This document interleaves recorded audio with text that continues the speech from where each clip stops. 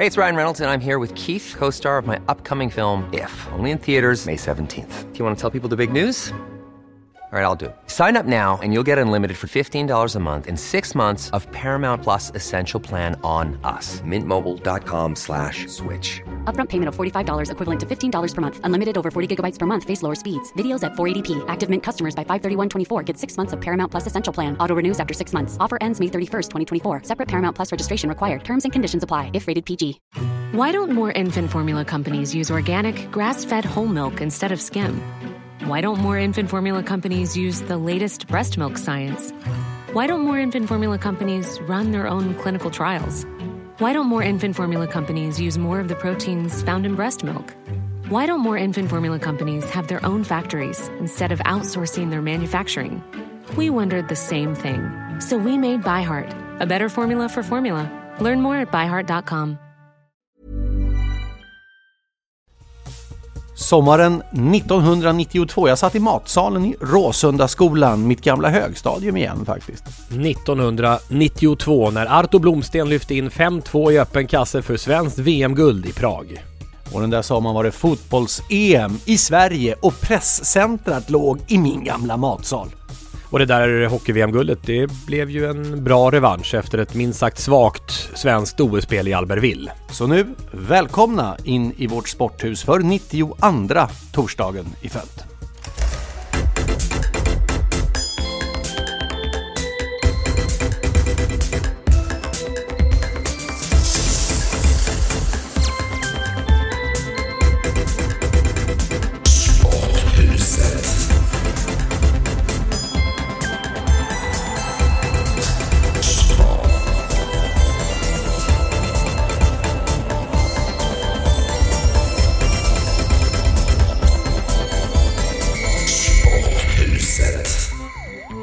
Mitt under pågående ishockey-VM i Köln och Paris. Och det är faktiskt inte du, Lasse, på plats som jobbar hårdast, utan det är Lena Sundqvist. Välkommen. Tack så mycket. Du jobbar hårdast av samtliga. Förutom kanske några i kontrollrummet som finns med i varenda sändning. Varenda sekund, varenda minut så här långt i VM. Hur mår du? Ja, men det börjar bli ett litet töcken nu. Ja, men vi är väl några stycken, jag och några i kontrollrummet, som har kört varenda sändning vi har haft hittills. Och nu börjar man komma till den här punkten, vi är inne på dag 5 idag när vi spelar in det här, när dagarna börjar flyta ihop. Man har ingen aning längre vad det är för dag eller inte. Jag vet bara om jag ska till jobbet eller inte, och svaret på den frågan är ju ja varje dag, så att den är inte så svår att hålla koll på. Ja, men tre matcher i följd med en lunchmatch klockan 12 och en eftermiddag 4 och en kväll 8, det blir ju rätt mastigt att vara knivskarp i samtliga sina analyser. Jag skulle vilja se den coach som coachade alla 3 lag på varandra där. 13 timmar på jobbet hade vi väl häromdagen. Man är ju inte supervass den där timme 13 faktiskt. Och motargumentet blir ju då för jag menar, jag har ju hållit på där med mina 6 timmar hockeylördag. Det är ju rena skämtet jämfört med det här. Men, ja, det är ett skämt. Det var ett skämt redan när du började med det faktiskt. Ja. Men motargumentet, det vill säga många förvärvsarbetare som jobbar många timmar. Men det man får addera här också, det är ju timmar och åter timmar utav förberedelser inför dessa direktsändningar, eller hur? Så är det ju. Om det bara var de timmar man faktiskt är på plats så hade det väl varit överkomligt, även om det fortfarande hade varit jobbigt. Men mellan de passen får man ju också sitta och förbereda sig för nästa sändning hela tiden. Men som sagt, det är som du är inne på, och det är som ni är inne på, att rätt många tycker att det är rätt skarpt det jobbet vi har. Jag kan ge en bild av det härifrån i Köln. Jag sitter på mitt hotellrum, Hotell Dorint, som ligger... Ja, det är väl kanske 200 meter från det svenska spelarhotellet för övrigt. 500 meter från Kölner Dom, som jag tror nästan alla har koll på och sett bild på någon gång. Den gamla jättedomen här i centrala Köln, en mysig stad. Men att vara här och göra hockey-VM, och så helt plötsligt, för det var verkligen så när man gick ut, bara möta svenska supportrar i 20-gradig Kölnvärme, för det var det första spelhelgen här. Det var mäktigt. Det var en känsla av att det här är precis som det är när supporterskarorna reser på fotbollslandslaget. Och vi fick ju prov på det med nationalsången också. Exakt, de var sjungande, de var glada, och det var tyskar som var ännu mer sjungande och ännu lite gladare. Det var kamp om det. Och så landar ju alltihopa med den här upplevelsen vi hade i arenan efter slutsignalen. Första versen spelades av den svenska nationalsången, så hade vunnit med 7-2 mot Tyskland, och publiken fortsatte att sjunga. Det var bland det häftigaste jag upplevt med ett svenskt landslag någonstans faktiskt. I att arenan togs över av den svenska nationalsången fullständigt utan stöd utav några toner i högtalarsystemet. Och det blev starkare och starkare. Och det var... jag blev så glad. Jag stod där och sjöng själv, märkte jag. Jag brukar alltid mumla nationalsången, men det försökte jag faktiskt trycka till lite.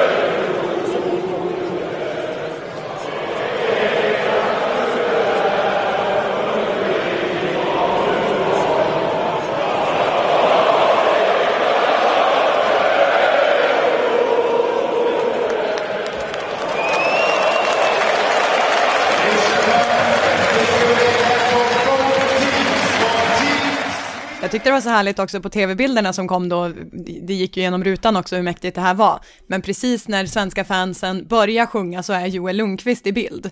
Och ofta är de ju liksom stenansikten även efter de har vunnit när de står där. Han spricker ju upp i ett sånt leende och man ser bara hur han tittar och tänker, vad är det som händer? Så även han tror jag rycktes med rejält och flera av spelarna också. Men Joel Lundqvist var den som var i bild precis då. Man ser bara hur hela ansiktet spricker upp i ett jätteleende på den svenska kaptenen. Annars mitt stora intresse de här VM-sändningsdagarna, Lena, du kan kanske berätta vad det har varit. Höjd på byggnader skulle jag säga. Alltså jag är besatt av monument. Det har inte kommit upp tidigare i den här podden, men jag är uppslukad. Så nu blir det ju en liten frågesport med dig, Lasse. Hur hög är egentligen Kölnerdomen, tror du? Är den 157 meter, va? 157, någonting. Skaplig koll. Ja, men det du har ju världens, sagt det i varenda sändning. Ja, just det, du borde ha hört det från mig. Ja. Du hörde det från mig, va? Eller? Ja, det är världens 3:e högsta kyrkotorn, va? Det finns ett annat i Tyskland, tror jag, som är före dessutom. Men grejen med Kölnerdomen är ju att den är ju så otroligt gammal. Det är 1200-talet och sånt där. Och den ser verkligen sliten ut. Vet du vilket år den blev klar då? Färdigbyggd? Jag säger 1200-talet någon gång. Nej, det är det som är det sjukaste av allt. Den blev alltså klar 1880. I 600 år så byggde de på det. Och när de till slut var klara 1880 och de gjorde high five ett helt gäng där och kunde slå fast att vi har världens högsta byggnad. För så var det 1880. De där 157 meterna slogs inte av något annat hus eller monument eller någonting i hela världen. De jublade, high five, 4 år senare. Aj, Washington-monumentet gick förbi. Ja, just det. Jag trodde annars att chefsingenjören kom när de var klara där på 1880-talet och sa Leute, eine kleine Frage, vi måste flytta det 16 meter vänster. Men så var det alltså inte. Men det är ändå imponerande i 600 år. Vi får se om du hamnar i Paris också, Lasse. Det kan mycket väl bli så. Vet du hur lång Champs-Élysées är? Allons enfants de... Ja, nej det vet jag inte. Från Triumfbågen och ner där. Men vad kan den vara? Alltså Champs-Élysées är ju inget monument om vi börjar den änden. Nej, men den leder ju fram till monumentet Triumfbågen. Ja, exakt. L'Arc du Triomphe. Ja, vad kan det vara? Jag har gått där så jag borde väl kunna svara på det. 800 meter. 2 kilometer. Bra för dina steg om du hamnar där. Ja, det är mycket bra. Men vi bor 30 minuter från arenan och vi går över floden Ren då längs en av de här broarna. Det finns en 8-10 stycken. Så vi vandrar över och det är kalasbra. Men Köln är en superstad, ska jag säga. Det är nästan lite Paris-känsla faktiskt på det sättet. Mängder med små kaféer och lokala detaljister. Det är super. Du gör den ju inte mer bitter för att man sitter hemma i Stockholm, Lasse. Nej, men jag konstaterar i bakgrunden att ni har en sjukt läcker vy i studion över Köln med dess silhuett. Det såg jag höll på igår kväll, Lena. Kan du ta en bild på mig framför Köln? Jag vill inte se de här liksom, vad ska jag kalla det? Som gör att man ser att det är en glasskiva bara. Så man kan låtsas att man är på plats. Ja, precis. Nu har vi så trevlig stämning så nu måste jag säga alltså arrangörerna här i Tyskland, de måste ju ha hyrt in ett gäng som hade kraftiga läs- och skrivsvårigheter i inledningen av den här turneringen. Därför att det var synnerligen låg nivå. Efter Ryssland-Sverige på fredagen, första matchen, ryska nationalsången skulle spelas, då hade de ingen flagga att hissa för ryssarna överhuvudtaget. Den fanns inte. Nähä. Då drog de igång förvisso ryska nationalsången, men i någon version av många verser tillsammans på något sätt. Så att efter att folk hade stått där och börjat tänka, ska den pågå länge till? Då började de sakta tona ut nationalsången. Så det här pampiga slutet i ryska nationalsången kom aldrig. Nähä. Då tänkte man, det där var ju otur för dem, men vad hände? Dagen därpå, tjena, Slovakien hade vunnit och du vet när de ska fira med sina nation, det är sån glädje och publiken, de kramade om varandra och hoppade upp och det var jubel. Här kommer nationalsången. Fel nationalsång, jag tror det var Sloveniens faktiskt. Dessutom, den flaggan som de då hade hittat hade de satt åt fel håll. Så när den började gå upp i luften då gick ju folk bananas. Alltså folk blev så förbannade över vad som hände mot Slovakien som nation. Stopp på nationalsången, de kommer på att det var fel. Tystnade i arenan från arrangörerna. Det var ju massivt burop i en halv minut. Sen kommer speakern och säger, sorry ladies and gentlemen, vi hittar inte er nationalsång så vi får sluta här.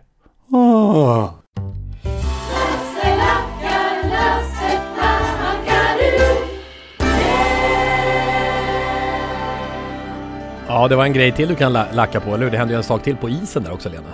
Eller? Ja, nu kommer jag inte ihåg vilken match det var. Nej.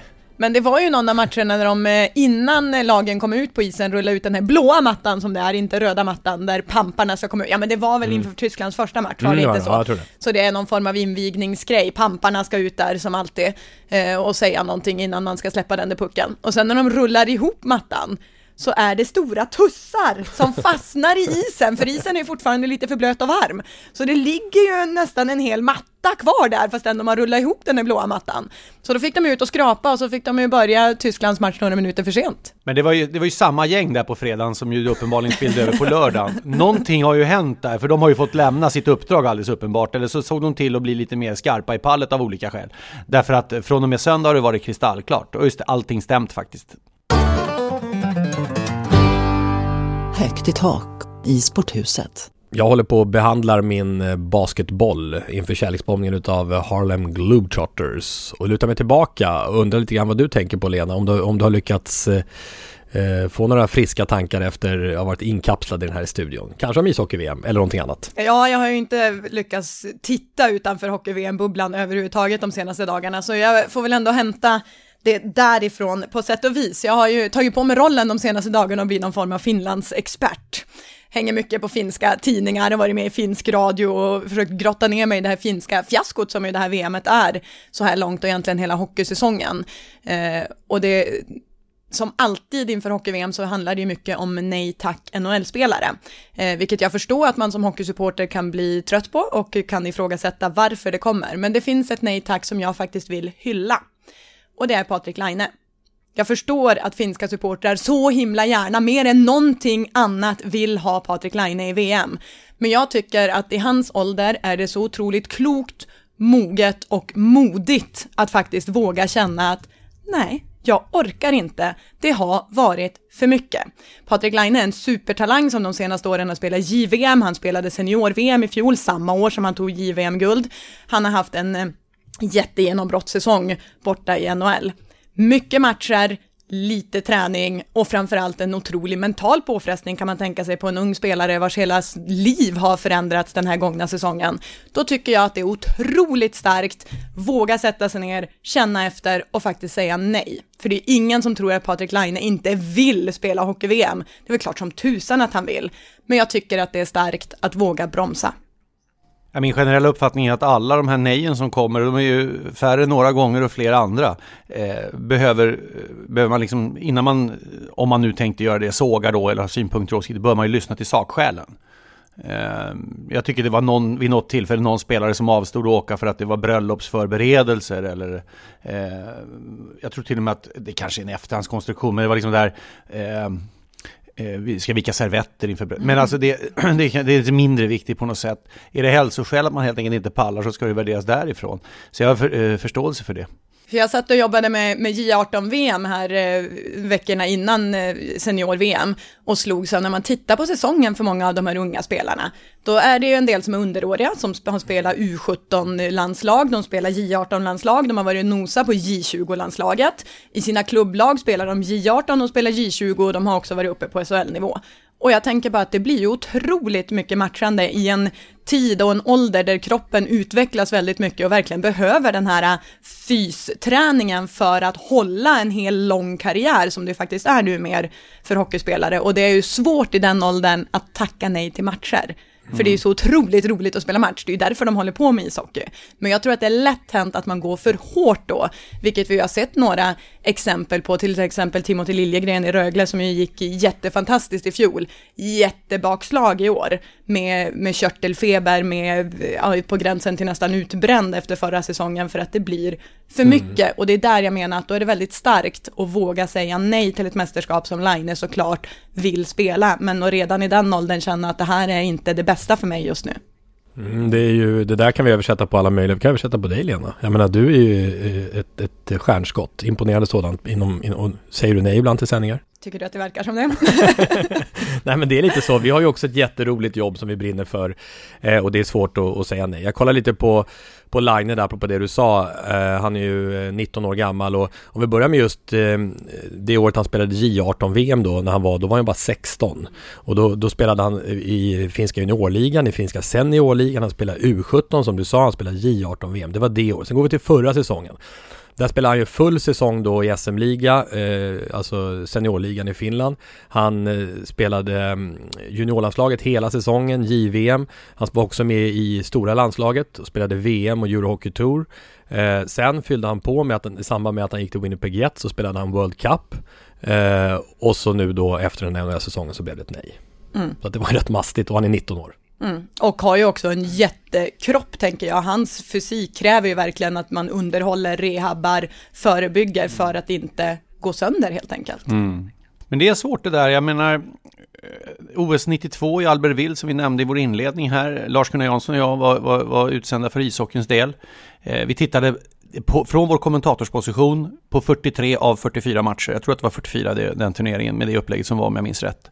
Hur som helst, vi missade en match. Och då tog vi kabinbanan från Maribel ner till Albertville eller vad det nu var. Och åt en extra fin lunch tyckte vi. För vi var rätt trötta på hockey. Men det var ju liksom, alltså det är väldigt lätt att drivkraften framförallt i början i ens ishockeykarriär i det fallet, i Lines fall, eller yrkeskarriär i andra fall, liksom tar överhanden, och det är så vansinnigt häftigt att hålla på med det här. Det är det som är grejen och det är det som är drivkraften, och därför gör man det. Men jag erkänner att idag är jag inte i hallen lika mycket och tittar på lika många matcher, utan det får bli på distans, också några av dem faktiskt. Ni behöver träna lite här med att säga nej. Säg nej. Nej. Och det är lätt att inte blanda in idrottare just i det här, för det här är ju ett stort samhällsproblem vi har med utbrändhet, och titta hur de sjukskrivningarna i yrkeslivet bara skjuter i taket, och det är lätt att glömma bort att idrottare faktiskt också kan drabbas av sådana saker. Men utbrändhet är väl inte, i Patrik Lines fall så absolut har han inte avstått VM för en utbränd. Alltså de som lider av och drabbas av det är väl så att säga långt gångna i sjukdomsprofilen liksom. Det vet absolut, jag inte om men jag tänker att att börja känna efter hur mycket det är för en ett start till att inte hamna där, för jag tror att det kan vara ett problem för många unga spelare, kanske inte som har kommit så högt upp som Patrik Laine just, men om du ligger där på gränsen under, som till exempel de här juniorspelarna vi pratade om tidigare i J18 till exempel. Men just utbrändhet, det är ju en sjukdom som, om vi backar, vad ska vi backa? 15-20 år? Jag vet inte om den fanns. Min mammas generation, hon är född på 30-talet, har absolut ingen aning om vad vi pratar om. Och min mormors generation, hon dog 1998 för övrigt, min mormor. Exakt det datumet som den här podcasten kommer ut för övrigt var hon född 11 maj 1907. Men ändå, hon hade ju 3 heltidsarbete och ytterligare 1 deltidsarbete i princip. Så att det har ju över tid ändrats så att säga. Men det är ju hela samhällsstrukturen. Det fladdrar ju mycket, mycket mer i huvudet överhuvudtaget numera med tanke på sociala medier. Man är ju påkopplad på ett helt annat sätt än vad man var förr faktiskt. Har du kvar mormors klocka? Ding, ding. Ja, den ding. hänger hemma i hundrummet som jag kallar det för. Ja. På mina 75 kvadrat har jag ett litet hundrum. Jag tycker alltid när vi har pratat, är inte så stora. Ja, när vi har pratat telefonen har varit rogivande där i bakgrunden. Ja, den är väldigt påfrestande första halvåret innan man vänjer sig vid dingandet och dongandet. För den dingar och dongar mitt i natten också, det är det som är bekymret. Det är vårt nya sätt i sändningarna förresten. Vårt nya ding, ding, ding. Ding, ding, ding. Lasse, när du kommer tillbaka sen till studion så har det har utvecklats en ny terminologi utav undertecknad Sandro Lindström och Lena Sundqvist. Och det är så kallad ding, ding, ding TV. Vet du vad det innebär? Okej. Nej, jag kan inte svara på det. Det kanske räcker att titta en stund så inser man det, eller vadå? Ja, ding, ding, dong, ding, ding, ding. Det handlar om att liksom inte ha så långa monologer. Lycka till när du kommer tillbaka med det. Ja. Det vanliga är att det ska vara 12 sekunders inlägg eller något sånt där. Sporthuset med Lasse och Tommy. Här är det dags att plocka fram ding- och dongklockorna då för Lena och för Tommy. För den här är ju lite längre då. Men den kanske håller sig till minuten. Den heter Hallå, verkliga livet pågår där ute. Vill ni höra? Hemskt gärna. Ja. Precis. Så har det hänt igen. Ett uppenbart bevis för hur svensk idrott seglar i en egen tillvaro vid sidan av det liv som kallas verkligheten. Örebrospelaren Kennedy Igbo Ananike stängdes av för en armbåge i ryggen på en motståndare. Beslutet kom efter en anmälan från Svenska fotbollförbundets riksombud. En typ av oberoende person som kan anmäla händelser som domaren inte uppmärksammat. Så här långt i historien, allt lugnt. Men så började det ställas frågor. Varför kom den här avstängningen helt plötsligt? Ingen hade hört talas om anmälan och varför tog beslutet så lång tid? Nu vet vi. Det tog 20 dagar från förseelse till anmälan. 3 veckor mellan armbågen i ryggen och riksombudets agerande. Jag vet att tiden för att inkomma med en anmälan för alla möjliga ärenden till bestraffning är 2 månader från att händelsen blivit känd. Men elitidrottens villkor idag ser väsentligt annorlunda ut än när reglerna tillkom. Alla matcher i Allsvenskan TV-sänds ju, sociala medier ger möjlighet att sprida händelser. Att en incident i en allsvensk match överhuvudtaget ska kunna anmälas 3 veckor efter slutsignal är ju en prövning för allt som kallas för sunt förnuft. Så hallå RF, hallå Fotbollförbundet, verkliga livet pågår här ute. Välkomna att ta del av det. De är på efterkälken när det gäller det här. Alltså jämfört med svensk ishockey så är det som natt och dag. Ja, det är det ju. Men ishockeyn är även en annan idrott. Jag vet att innebandyn också har det. De har ju en 24 timmars regel. Innebandys fall tror jag gäller i slutspelet. Men ändå. Det vill säga, ett ärende ska ju vara avgjort inom 24 timmar.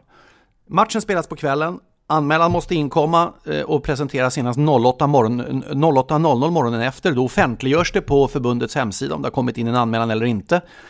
Klockan 12 ofta samma dag alltså dagen efter match så meddelas beslutet. Det här som fotbollen håller på med, det är ju idrottsjuridik när man blir bekymrad över att den inte är anpassad till snabbheten som är idag.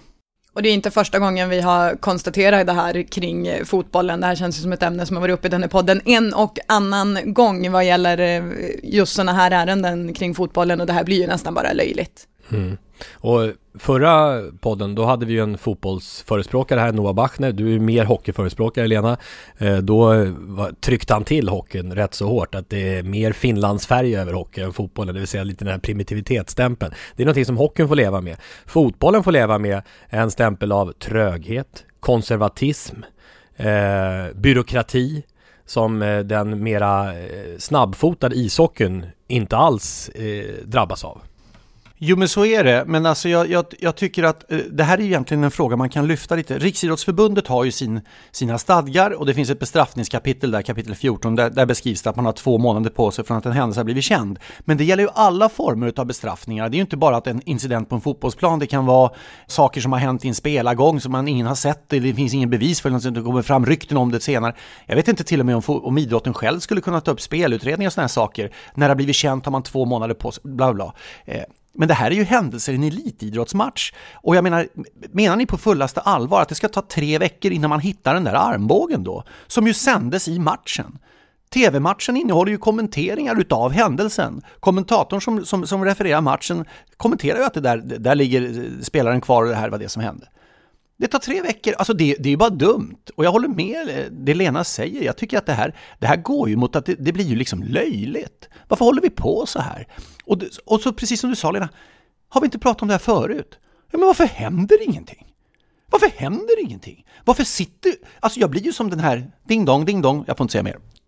Nej, precis, du har dingat klart där. Men ni kan dinga med oss också. Det här som Lasse tog upp till exempel. Tyck till, helt enkelt. Vad säger ni? Vad säger ni? Vad säger ni? Vad säger ni?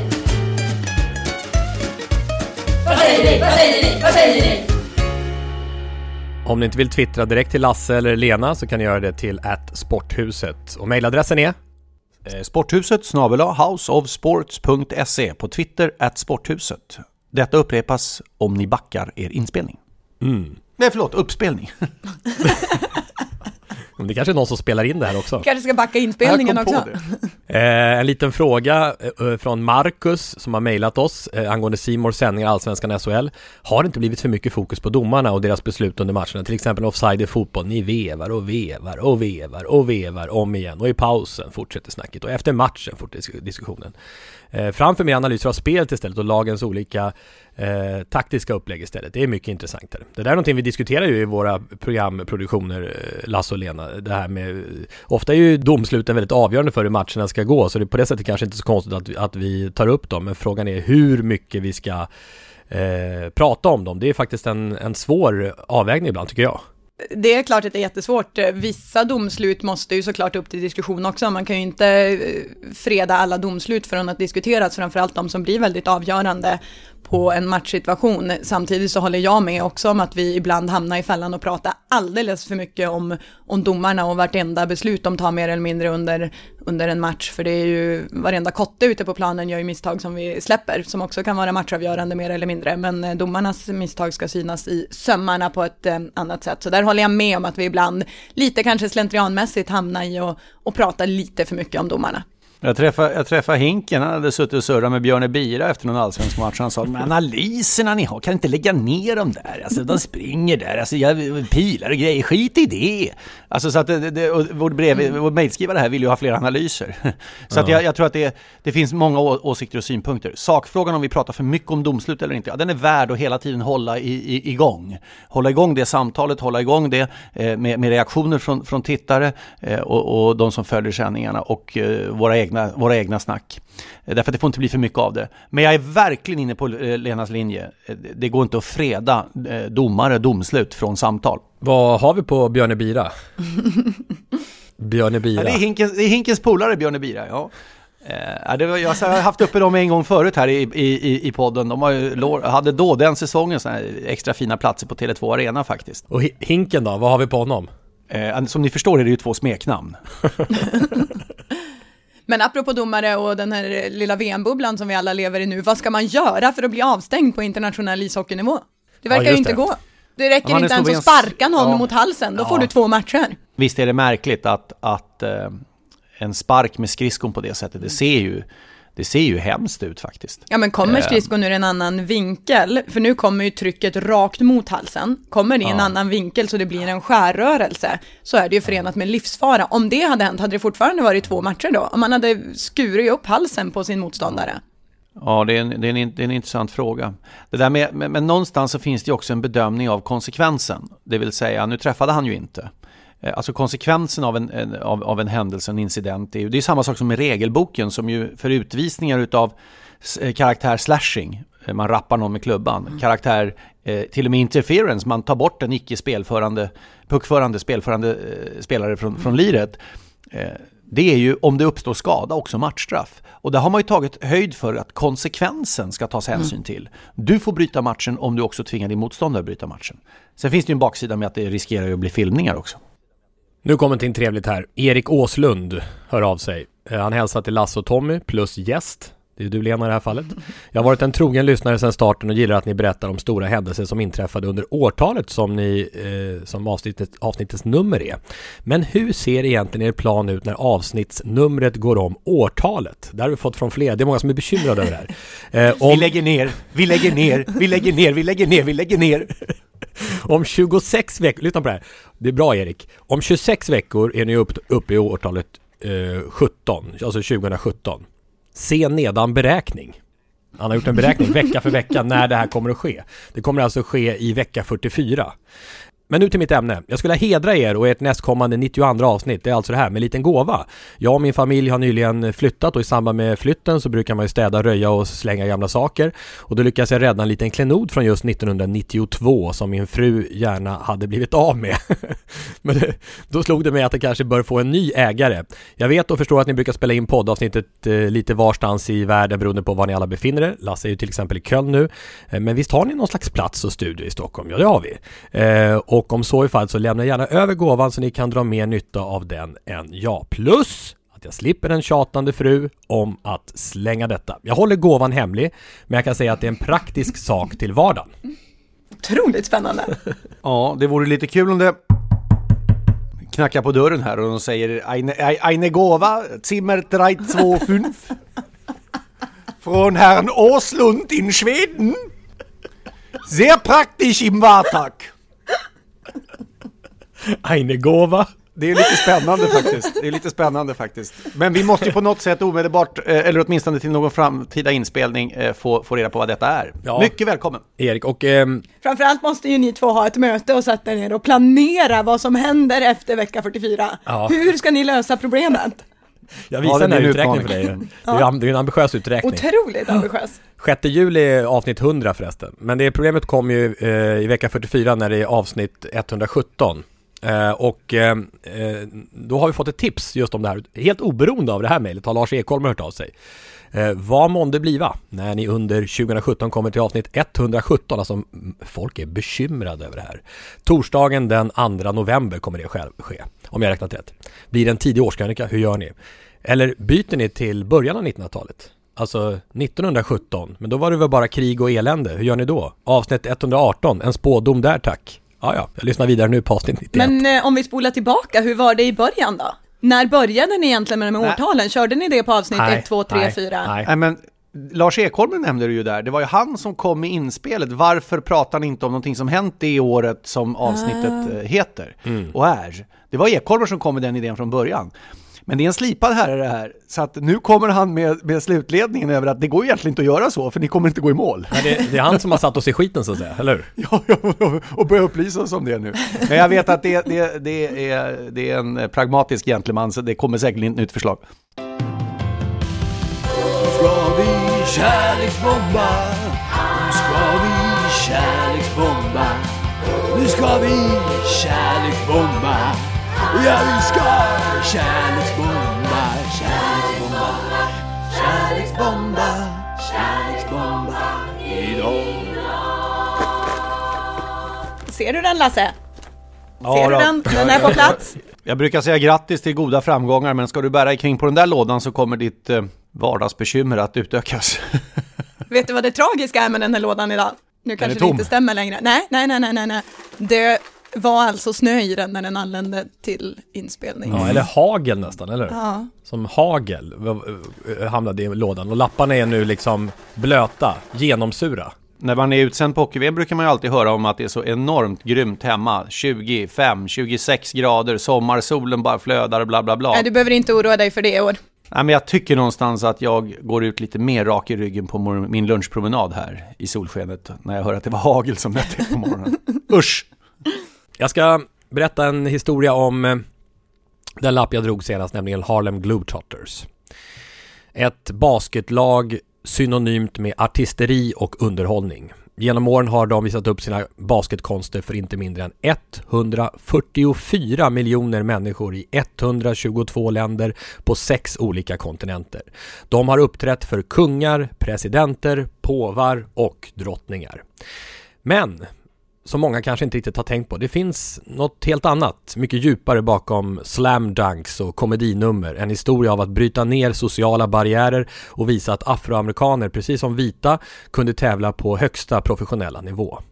Organisationen startade i Negro American Legion League under namnet Giles Post och blev professionella 1926 under namnet Savoy Big Five. Samma år köpte promotorn Supperstein laget och döpte om det till Harlem Globetrotters efter det mest kända afroamerikanska området i hela USA. Efter 4 årtionden sedan så spelade Globetrotters sin första hemmamatch i Harlem 1968. Inledningsvis så var Globetrotters ett riktigt seriöst tävlingslag alltså, och spexet i matcherna kom först efter att de tagit en ordentlig ledning. Då började de spexa. 1940 fick de en inbjudan att delta i Professional Basketball Tournament som de vann. Och vid det här laget var inte svarta spelare tillåtna i NBA. Kan ni tänka er? Där det är så många svarta stjärnor numera. Men vändningen kom alltså 1948 med Harlem Globetrotters som slog det bästa professionella laget Minneapolis Lakers. Vinsten 61-59, en magisk match, var en vändpunkt i baskethistorien. Helsvarta Globetrotters var likvärdiga helvita Lakers. Och det här gjorde Globetrotters socialt inflytelserika och snabbt så blev de känd som världens bästa basketlag. De visade att afroamerikaner kunde spela på absolut högsta nivå.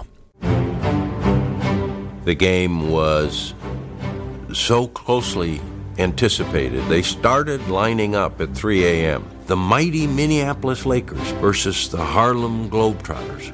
Showboats, yes, but were they good enough to be in the same gym with the Lakers? We thought not.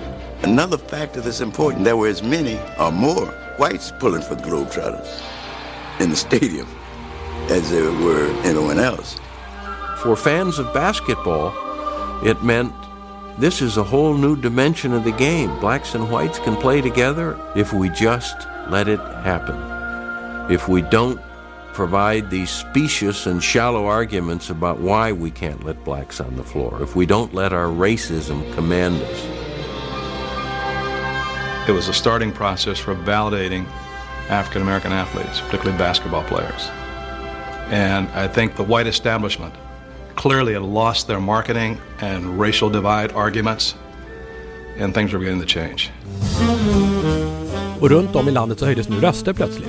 NBA borde tillåta svarta spelare. Och 1950, 2 år efter segern mot Lakers, så bröt Chuck Cooper barriären. Han blev då den första svarta spelaren då 1950 alltså att draftas av ett NBA-lag. Och kort därefter var Nat Sweetwater Clifton den första svarta att skriva ett kontrakt med ett NBA-lag. Efter det så fick Globetrotters svårt att behålla de allra bästa och arbetade istället då gradvis in komedinummer i sina matcher. Så till slut så blev de mer kända för, och det är kanske så vi minns det numera, underhållning än sport. Men de fortsatte överraska, inte bara med spex under matcherna utan också på andra fronter. 1985 så värvade de Lynette Woodard, guldmedaljör i olympiska spelen. Hon blev första kvinna att spela i ett professionellt herrlag och det banade väg för WNBA i sin tur. Och genom åren har de presenterat inte mindre än 15 kvinnor. Tidigare spelaren Manny Jackson köpte upp laget 1993 och blev den första afroamerikanen att äga en stor internationell sport- och underhållningsorganisation.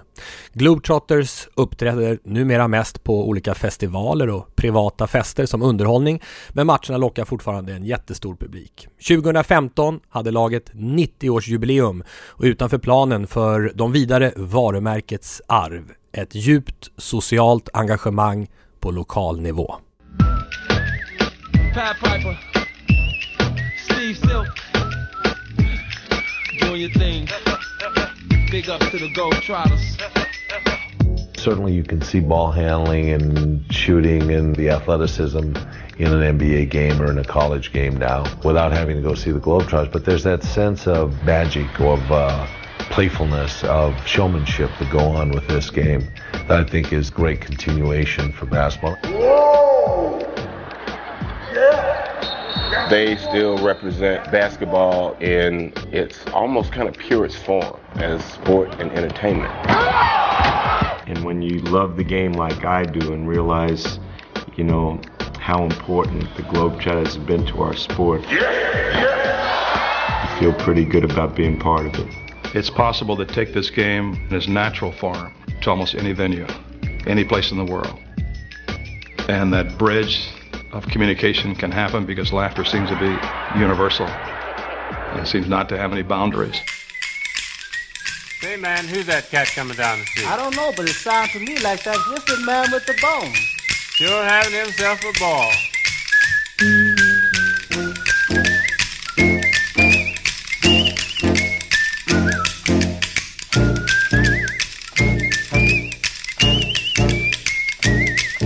Ja, det är stiligt och underhållande. Och någonting vi alla, alltså jag tror att när man säger Harlem Globetrotters blir det inte så att vi alla, man får ett leende då på något sätt. Man blir lite varm inombords på något vis. Det är underhållning, det är fart, det är roligt. Vi behöver det i livet. Och numera kommer man nog bli ännu mer varm, för jag hade i alla fall inte koll på hela den här historien och hur mycket de har gjort både för mångfald inom basketen och också för jämställdhet då. Så nu får man ju koppla ihop både ett bra jobb och ett viktigt jobb i det med den här glädjen och det som du är inne på, Lasse, och då blir det ju egentligen ännu starkare de känslor man får när man tänker på det här. Då blir det viktigt också, viktigt och på riktigt. Verkligen. Det finns ju en dokumentär som heter Harlem Globetrotters, The Team That Changed the World. Den kan ni gå in och kika på, den finns på YouTube. Och där pratar de mycket om att Harlem Globetrotters är egentligen hela embryot då till NBA så som vi har det idag. Alltså stora mäktiga NBA kommer sig av Harlem Globetrotters som vi kanske numera tänkte det är där ett spexagäng. Vi sa ju det förra avsnittet när vi drog lappen alltså när vi inte hade den här kollen riktigt. Nej. Så sa vi det att ja, de håller på att köra. Det ska vara riktig idrott. Men det är alltså de som har i princip dragit igång att svarta spelare spelar i NBA och den enorma liga som det har blivit. Mm.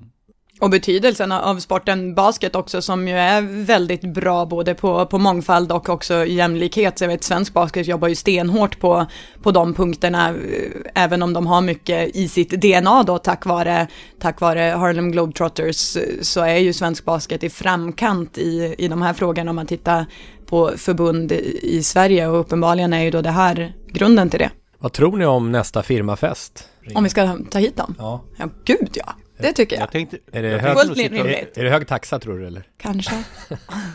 Jag kommer bara på nästa firmafest om vi ska kolla på hockey. Du gillar hockey eller? Ja, jag gillar hockey. Jag vill kolla på hockey. Då drar vi en ny lapp då. Lena får både skaka och dra lapp. Frågan om Lasse kommer se när det kan nog bli svårt. Vad vill du ha för färg, Lasse? Ja, det har ju ändrats lite. De uppdaterade det där så att är det bara 2 färger att välja på, grönt och vitt eller? Ja. Ja, då tar jag någon grönt. som kanske är lite mer knallgrön än de andra, men... Ja, grönt. Det blir spännande vilken gäst som kommer nästa gång. Vi har en roterande podcastpanel och även där börjar vi snart dra lappar vem det är som dyker upp. Först ska vi ha en kärleksbombning.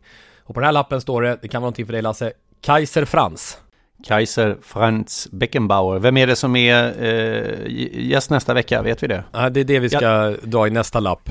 Jag skulle väldigt gärna vilja höra Jens Fjällström tala om Franz Beckenbauer. Då försöker vi få hit Jens nästa gång. Vi kan styra upp det utan minsta tvekan. Ett Jens Fjällström och Malmö FF som jag har kopplat ett supergrepp i Allsvenskan. Vi har pratat om det i den här podcasten tidigare. Malmö FF vinner matcher, konkurrenterna kryssar. Och vi har ett exakt sånt läge. Malmö FF slog Elfsborg med 2-1 trots att det var 1-1 länge efter Elfsborgs kvittering. Och Norrköping kryssade GIF Sundsvall, bara för att ta ett exempel. Så Malmö FF är ju på väg att sätta sig i ett försprång som är mycket svårintagligt redan vid sommaruppehållet. Du är rätt bra på tyska väl, Lasse, eller? Nej. Jo, men du Eine gåva det lät ju bra. Eller? Ja, exakt, ja. Kombination är jag bra på. Kaiser Franz, kejsaren Frans. Det, så långt borde jag räcka va? Jag kommer ihåg i alla fall när det var rätt kul det här. Måste bara ta det på slutet här. Vi var ju på ishockey-VM i Köln redan 2001 tillsammans du och Lasse. Det var alltså för 16 år sedan. Och redan då var du arg. Riktigt arg. Redan på den tiden. Då var jag förbannad. Du var riktigt förbannad. För det som hade hänt var att nere i intervjuzonen där så gjorde jag intervjuerna. Då mitt under intervju så kom det fram någon sån här, du vet, Lena som ska stoppa intervjuerna. Alltså någon från organisationen, för man gjorde för lång intervju eller man stod på fel ställen och sånt där. Och det är möjligt att det var någonting som inte var helt rätt i det exakt där jag stod och så. Men det som den här funktionären gjorde, det var att han började rycka med armen. Rycka, trycka bort, putta bort mig under intervjun. Så jag fick parera liksom samtidigt som jag intervjuade vem det nu var. Och ofta var det, vad var det då? Det var väl kanske Hardy Nilsson och ja, jag kommer inte ihåg. Det var Hardy Nilsson som var förbundskapten, ja. Ja, precis. Och då efteråt när jag berättade det här för Lasse, att det här hade hänt, för dig Lasse, då blev ju du lackade gånger 1000 och dundrade in i det här presscentret. Och det här presscentret var lite dåligt uppbyggt så här på träpålar. Så när Lasse kom in med sina, då vägde du ju över 100 kilo. Du har gått ner rejält sedan dess. Framförallt hade jag ju pärmarna då med. Ja, pärma plus Lasse är lika med 130 kilo.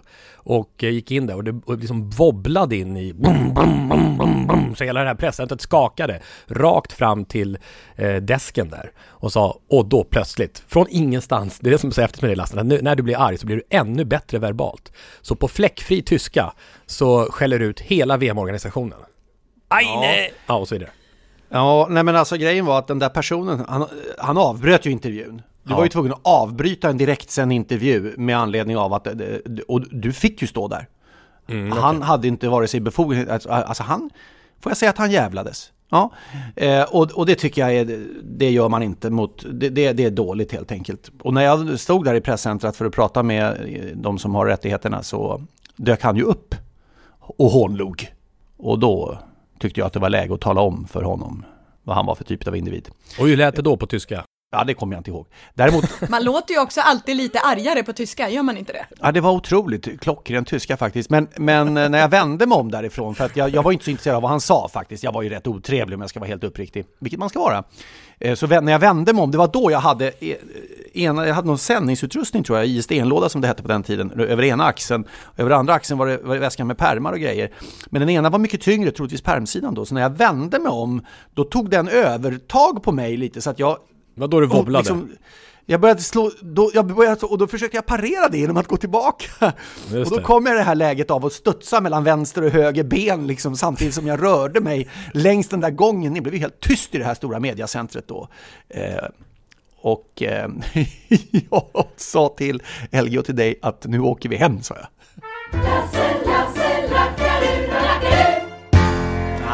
Ja, då gjorde du det 2001. Då nu är du glad. Jag faktiskt riktigt förbannad. Men jag kommer ihåg, jag lovade förra gången att berätta, jag ska göra det nu också. Jag sa att den finske ljudteknikern Jussi 1991 bjöd på champagne till Lars-Gunnar Jansson och mig efter VM-guldet i hockey. Året efter hade vi också en alkoholupplevelse, därför att då satt vi nedanför tekniska båset i Prag. I Sporthuset halla i Prag, där Sverige vann VM-guld också förresten. Och de ansvariga teknikerna, de satt och drack flasköl. Alltså det gjorde de som en del av sin vardag liksom på jobbet. När vi tar en kaffe och en bira, typ så.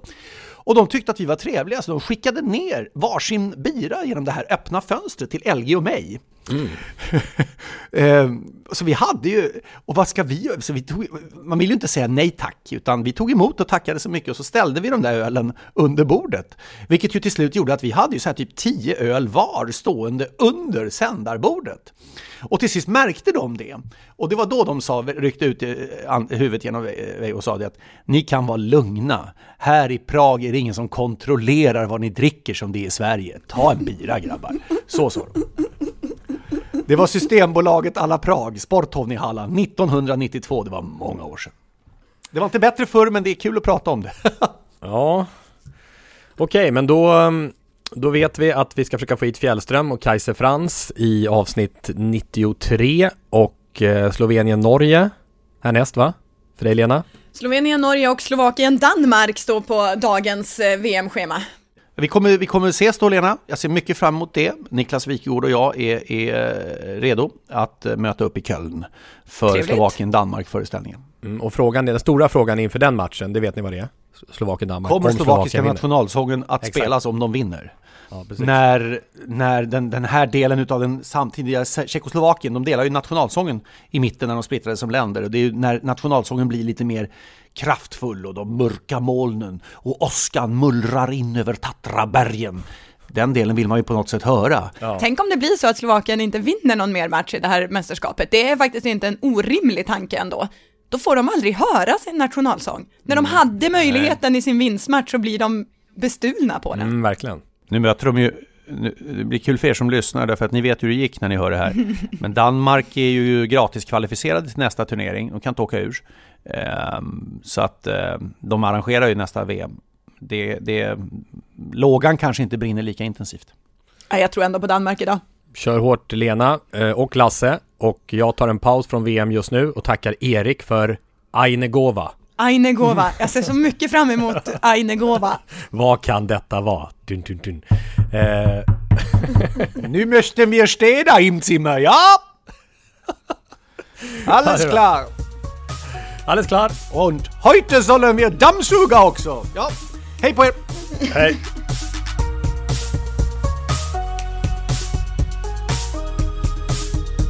Sporthuset produceras av House of Sports för C More. Jinglar gjorda av sånggruppen Sonora, Patrik Åhman och Jonas Jonasson. Hörs nästa vecka, Jippie.